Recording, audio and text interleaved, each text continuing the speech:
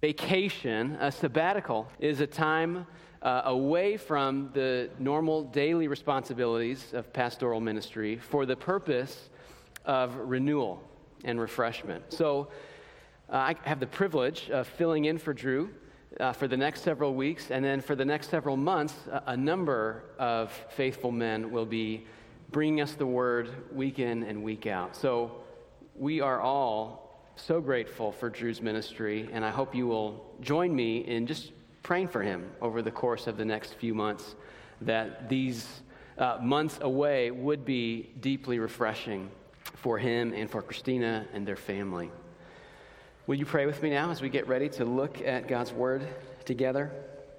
Father, thank you for your word. Thank you for speaking to the prophets and the apostles and seeing to it by your Spirit that word was written down, preserved, translated. And Lord, here we are thousands of years later with your word in English, a language we can understand. We pray that you would speak now as we look at your written word, as we consider it together. God, empower each of us during this time to hear from you, to see ourselves, and to be changed. We pray this through Jesus. Amen. It was the spring of 1862, 1 year into the Civil War, and Abraham Lincoln was frustrated. He was frustrated with his General-in-Chief, George McClellan, because General McClellan was once again dragging his feet, delaying in attacking the Confederate Army. Now, McClellan was brilliant, meticulous, and popular, but he was cautious to a fault. He seemed never to lack fresh excuses for why it wasn't quite time to advance on the enemy. And in one letter in April of 1862, Lincoln wrote to McClellan and said this: "Once more, let me tell you, it is indispensable to you that you strike a blow." And you might not be surprised from the tone of that remark that within a certain amount of time, McClellan was relieved of his duties. It took some time, but Lincoln did find a general who shared his tenacity and willingness to attack, and that was Ulysses S. Grant. Now, Grant, unlike McClellan, was virtually unknown at the beginning of the war, but he gained a reputation over those early years of the Civil War for a willingness to take daring action. And at one point, Lincoln said of Grant, "I can't spare this man. He fights." There's a time for preparing. There's a time for cutting your losses and retreating. But there's also a time to fight. And the book of Jude was written for just such a time. Would you turn there now? This is the second to last book in the Bible, right before the book of Revelation. The book of Jude is short. Its author is almost completely unknown to history, and its destination is a mystery. Some of its contents, as we'll see, are strange, and it consistently ranks among the least studied books in the Bible.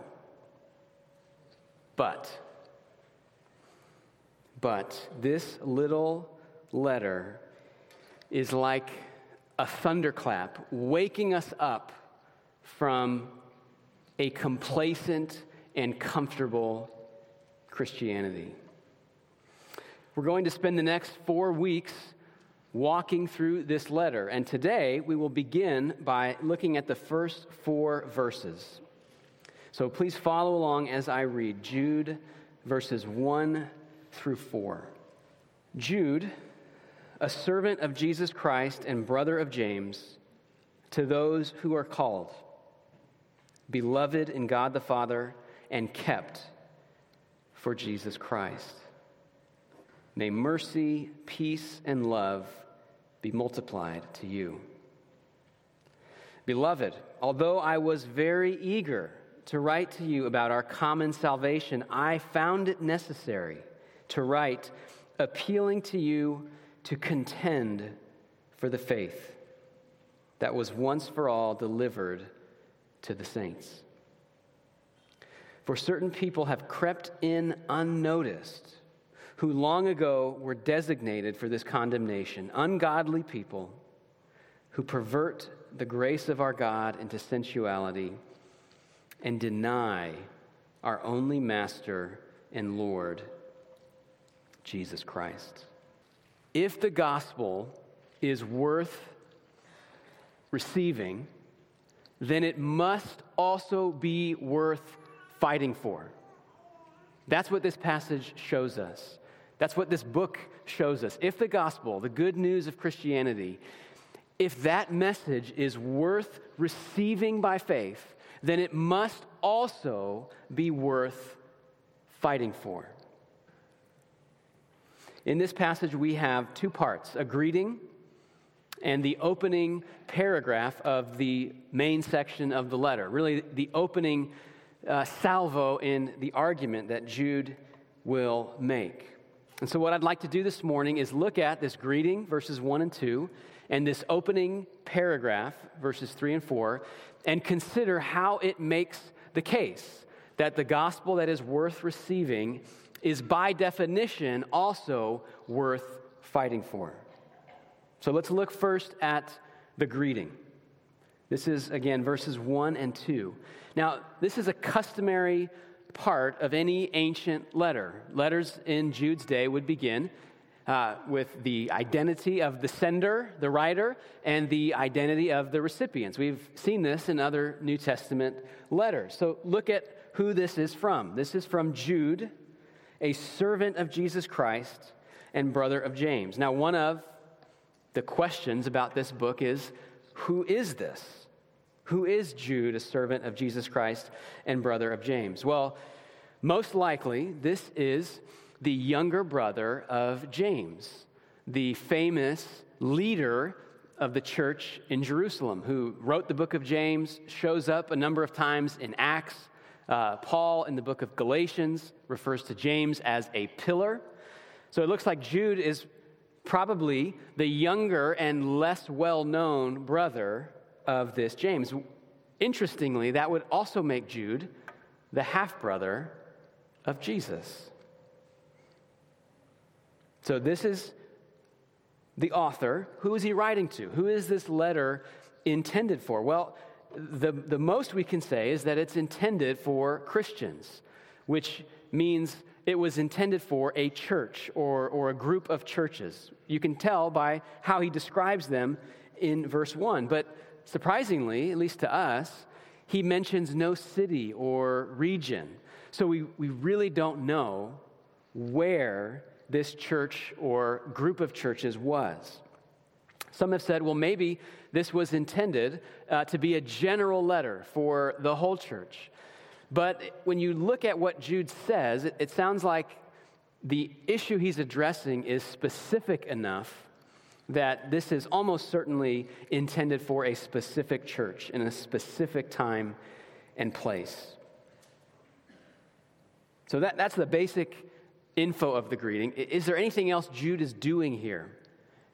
I think there is, and this is, again, common in our New Testament letters, that the greeting is often loaded with theological content in such a way that it prepares the recipients for the argument that is to follow. If you look at greetings in other letters outside of the Bible, it's not uncommon to see very short greetings.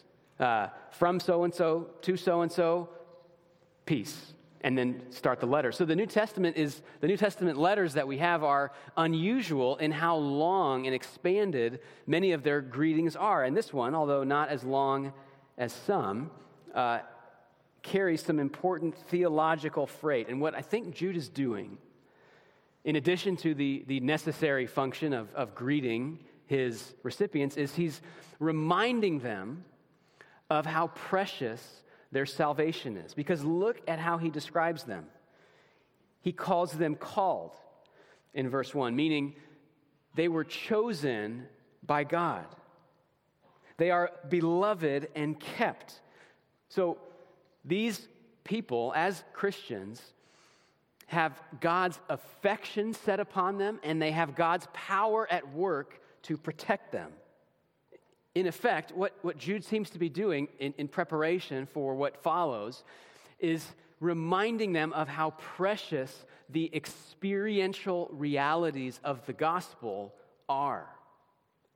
He's reminding them that the gospel is worth receiving. It is a glorious privilege to be counted among those who have embraced the good news of Jesus by faith.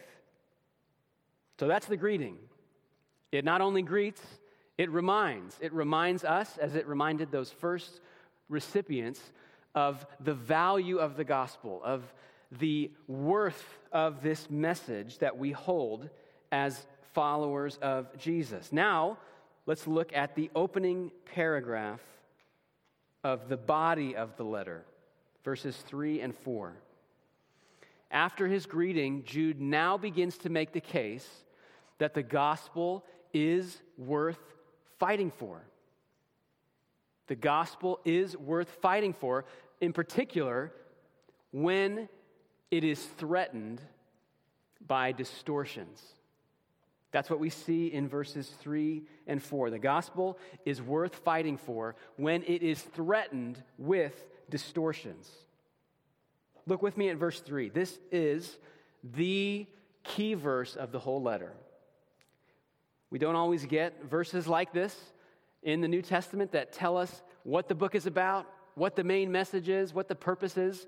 This little verse does that for us with the book of Jude. This is what Jude is about. This is what Jude is aiming at. Look at verse 3. Beloved, although I was very eager to write to you about our common salvation, I found it necessary to write, appealing to you to contend for the faith that was once for all delivered to the saints. So it sounds like Jude actually wanted to write a different kind of letter than the one that we have here. But as he was thinking about that letter, or maybe even starting that letter, he received word of a problem going on in this church, and his purpose changed. His purpose became appealing to them, exhorting them, calling them to contend for the faith. So this phrase, contend for the faith, really is the summary of this whole letter. This is what it is about. So we need to understand, what does this mean? Well, in some sense, you have to read the whole letter to understand what Jude means by it, but we can start with this phrase itself in verse 3. First, the word contend. The word contend here means to exert intense effort in a struggle. To exert intense effort in a struggle. This word shows up nowhere else in the New Testament, but it was a common word in ancient Greek culture to describe the Greek athletic contests. Now, it's not clear how far Jude intends to press that metaphor, if he even intends to create a metaphor with this word. But at the very least, we get the idea of contending as striving vigorously on behalf of a cause.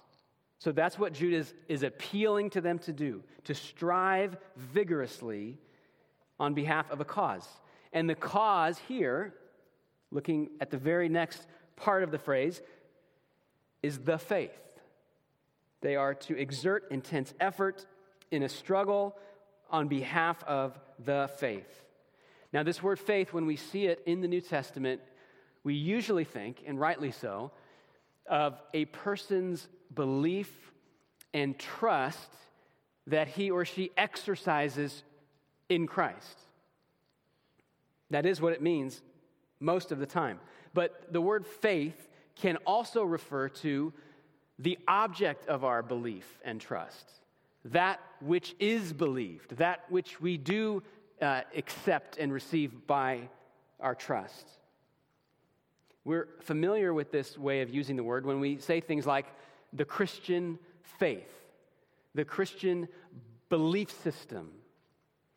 That's what Jude has in mind, although here he almost certainly is thinking specifically of the gospel, that core message that forms the very heart of Christianity.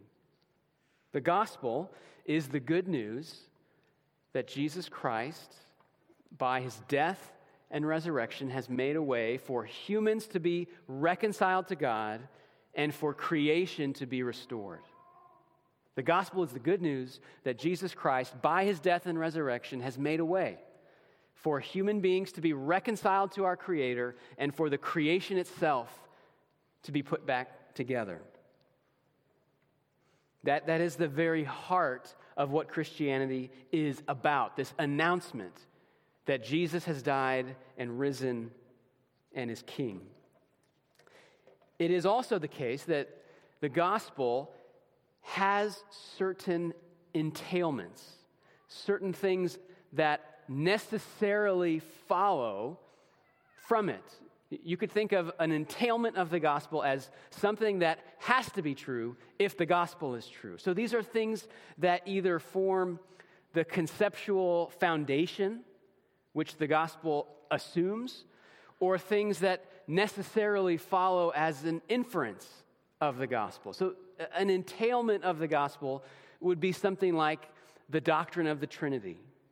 Without the Trinity, you can't have the biblical good news of salvation through Jesus. Another entailment of the gospel would be the deity of Christ or the incarnation. An entailment of the gospel would also be the importance of following Jesus' teaching.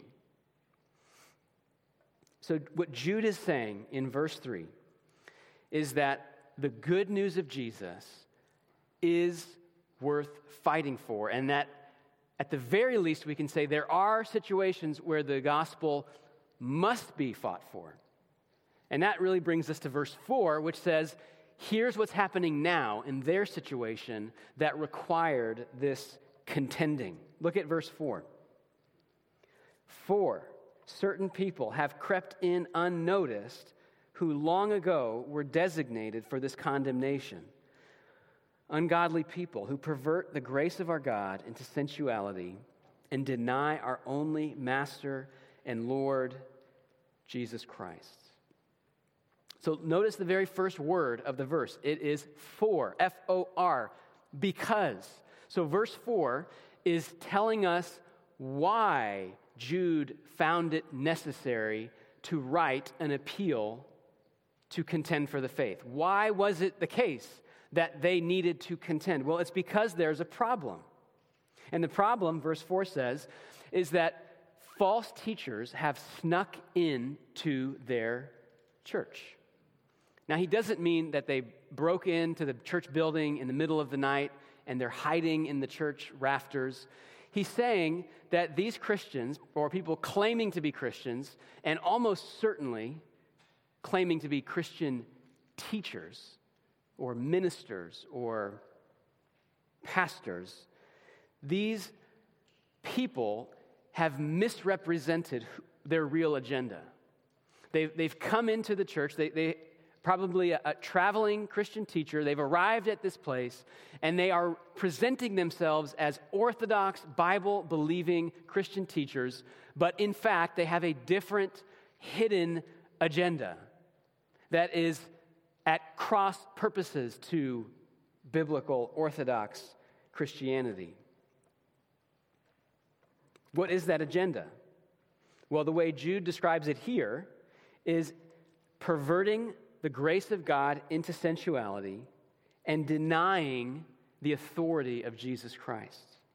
Now, in a sense, we can wait until verses 5 through 16 to really explore what's happening, because verses 5 through 16, as we'll see next week, are one long elaboration of verse 4. So verse 4 gets unpacked in verses 5 through 16. But today, I want you to notice these two things about verse 4. First, notice that the contending or the struggling or the fighting of verse 3. Verse 4 clarifies that that fighting is internal, not external. What I mean is, Jude does not call these Christians to go out into the unbelieving world to fight for the faith. This is a fight that is within the church for the sake of preserving and protecting the message. Now, that's not to say that Christians have nothing to say to the outside world. It is to say, though, that when the New Testament talks about that public witness, it usually talks about it differently. It talks about it in terms of being ready with an answer, with respect and gentleness. It talks about it as walking in wisdom toward outsiders, always with your speech being gracious. At the very least, if we're going to follow Jude's argument, we have to pay attention and notice from the beginning that this contending that he's thinking about is internal within the church family. Second, notice that what is at stake here is nothing less than the gospel itself. So there is a time for agreeing to disagree with other believers about theology and doctrine. There is a time for peaceably parting ways while still acknowledging one another as genuine representatives of Christ. This is what we sometimes call theological triage, which means we respond proportionately to disagreements within the church family, within the Christian community, based on what the disagreement is about. Not everything has to be a contend for the faith level disagreement. But look at what's at stake in verse 4. This is about turning the grace of God into sensuality, and it's ultimately about rejecting the lordship of Jesus himself. That is worthy of standing your ground. That is worthy of speaking up and saying something. In other words, this kind of agenda, this kind of activity on the part of a supposed Christian leader is worthy of fighting. It's worthy of resisting. If the gospel is worth receiving, and it is, then it must also be worth fighting for, defending, protecting, preserving. One of the reasons this is hard for us to do is that we live in a pluralistic society. That's not bad, but living in a pluralistic society trains us in certain social habits that can make it hard for us to contend for the faith. What I mean is this: if you have a society like ours with lots of different religions and lots of different ideologies and lots of different subcultures, one of the things you need for that society to function is you need people to be able to hold their beliefs privately and allow other people to hold their beliefs privately. Now, as a side note, it's worth pointing out that that very setup has its roots in Christianity, because Christianity firmly believes that you cannot coerce someone into true Christian belief. You cannot impose Christianity in any meaningful sense on someone who doesn't want it. So that very idea that makes a pluralistic society work is, in effect, an inference from Christianity itself. But here's the problem. That social habit of privatizing your beliefs and convictions can be absolutized. It can become such a dominant way of operating that it always feels inappropriate to tell someone that they're wrong about something as private and sensitive as what they believe about God or what they say about the Bible. It can feel to us unloving or judgmental to stand up and say, that is not right. That's not what the Bible says. And we've seen what happens when you allow theological beliefs to be absolutely privatized. If every doctrine is negotiable, you lose the gospel. If the gospel itself has to be modernized according to people's personal preferences, then you end up creating a different religion altogether. If Christianity is anything, then it's really nothing. And we can think about it this way, taking our cues from Jude, we protect the things that are precious to us. We protect the things that are precious to us. And the church exists to protect the gospel. That's why we are here. That's why local churches exist, to protect and preserve the gospel. That doesn't mean we go out into the world policing other people's beliefs. It does mean, though, that we guard, for example, our doctrinal statements. It does mean that churches have a responsibility to require certain things of those who would be members of those churches. It does mean that a church has the responsibility to guard the preaching of the word, that certain things will not be allowed to be said from this platform. That's not just narrow-minded pride. That is the responsibility of the local church to preserve and protect the gospel. And here's the thing, this shouldn't be driven by anger or pride or insecurity. Ultimately, this posture of protecting the good news, preserving the message, it is fueled by the recognition that this message is the most precious thing in the universe. To be a Christian is to have discovered that this message, scorned and mocked by the multitudes throughout history, is in fact the hope of the world, and it is your very life. And to be a Christian, to be a part of the local church, is to bear at least a part of the responsibility to protect this message. Because if we don't do it, if the church doesn't do it, who will? One of the greatest examples of this was a man named Athanasius. Athanasius was an African pastor in the 4th century, and the great controversy of his day was the identity of Jesus. This was literally ripping the church apart in the 4th century. So the church had decided early in that century that Jesus was in fact God himself, God in the flesh. That's in the Bible. We believe that. We champion that. And Athanasius believed that. But the false teaching known as Arianism, that those statements were formulated to combat, it made quite a comeback. Arianism, in short, said that Jesus was more than a man, but not quite God. And for a number of reasons, it was growing in Athanasius' day in terms of how many people believed it and in terms of powerful people like the Roman emperor supporting it and endorsing it. So you have Athanasius, the bishop of Alexandria, standing up against, in some cases, what felt like, or what must have felt like, the whole world. You had emperors pressuring Christian leaders to subscribe to Arianism, even though they previously had not. Athanasius refused.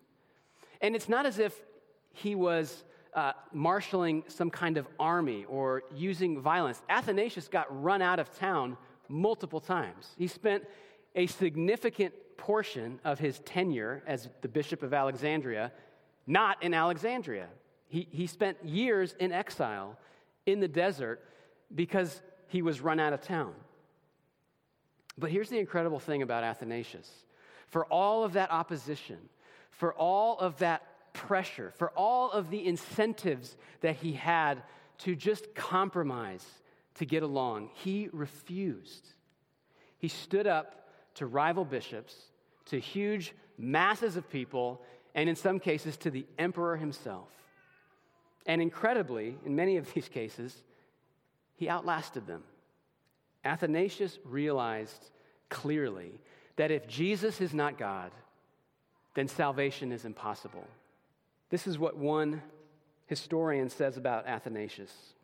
Of all the opponents of Arianism, Athanasius was most to be feared. The reasons for this were not to be found in subtlety of logical argument, nor in elegance of style, nor even in political perspicacity. I had to look that up. That means clarity of understanding. In all these areas, Athanasius could be bested by his opponents. So what made him so dangerous? So dangerous that by the end of his life, even an emperor that opposed him decided to leave him alone because he was so intimidated by the prospect of messing with Athanasius. Here's what it was. His monastic discipline, his roots among the people, his fiery spirit, and listen to this, and his profound and unshakable conviction made him invincible. What Jude is saying to us is that the gospel is worth that. Now, we'll have to keep following the argument of this letter to learn more about how do we fight? When do we fight? What exactly is going on here? All of that remains for future weeks. But today, it is enough for us to wrestle with the fact that we do have to fight sometimes. And the gospel, this message of a crucified and risen Savior, is worth it. Let's pray. Father, we are reminded by this passage that we are dealing with weighty, eternal things. We ask that you would give us the strength, give us the courage, give us the wisdom, give us the gentleness and the discernment to contend well for this precious and holy faith. We pray this through Christ, who lives though he died and reigns with you, Father, and the Holy Spirit. Amen.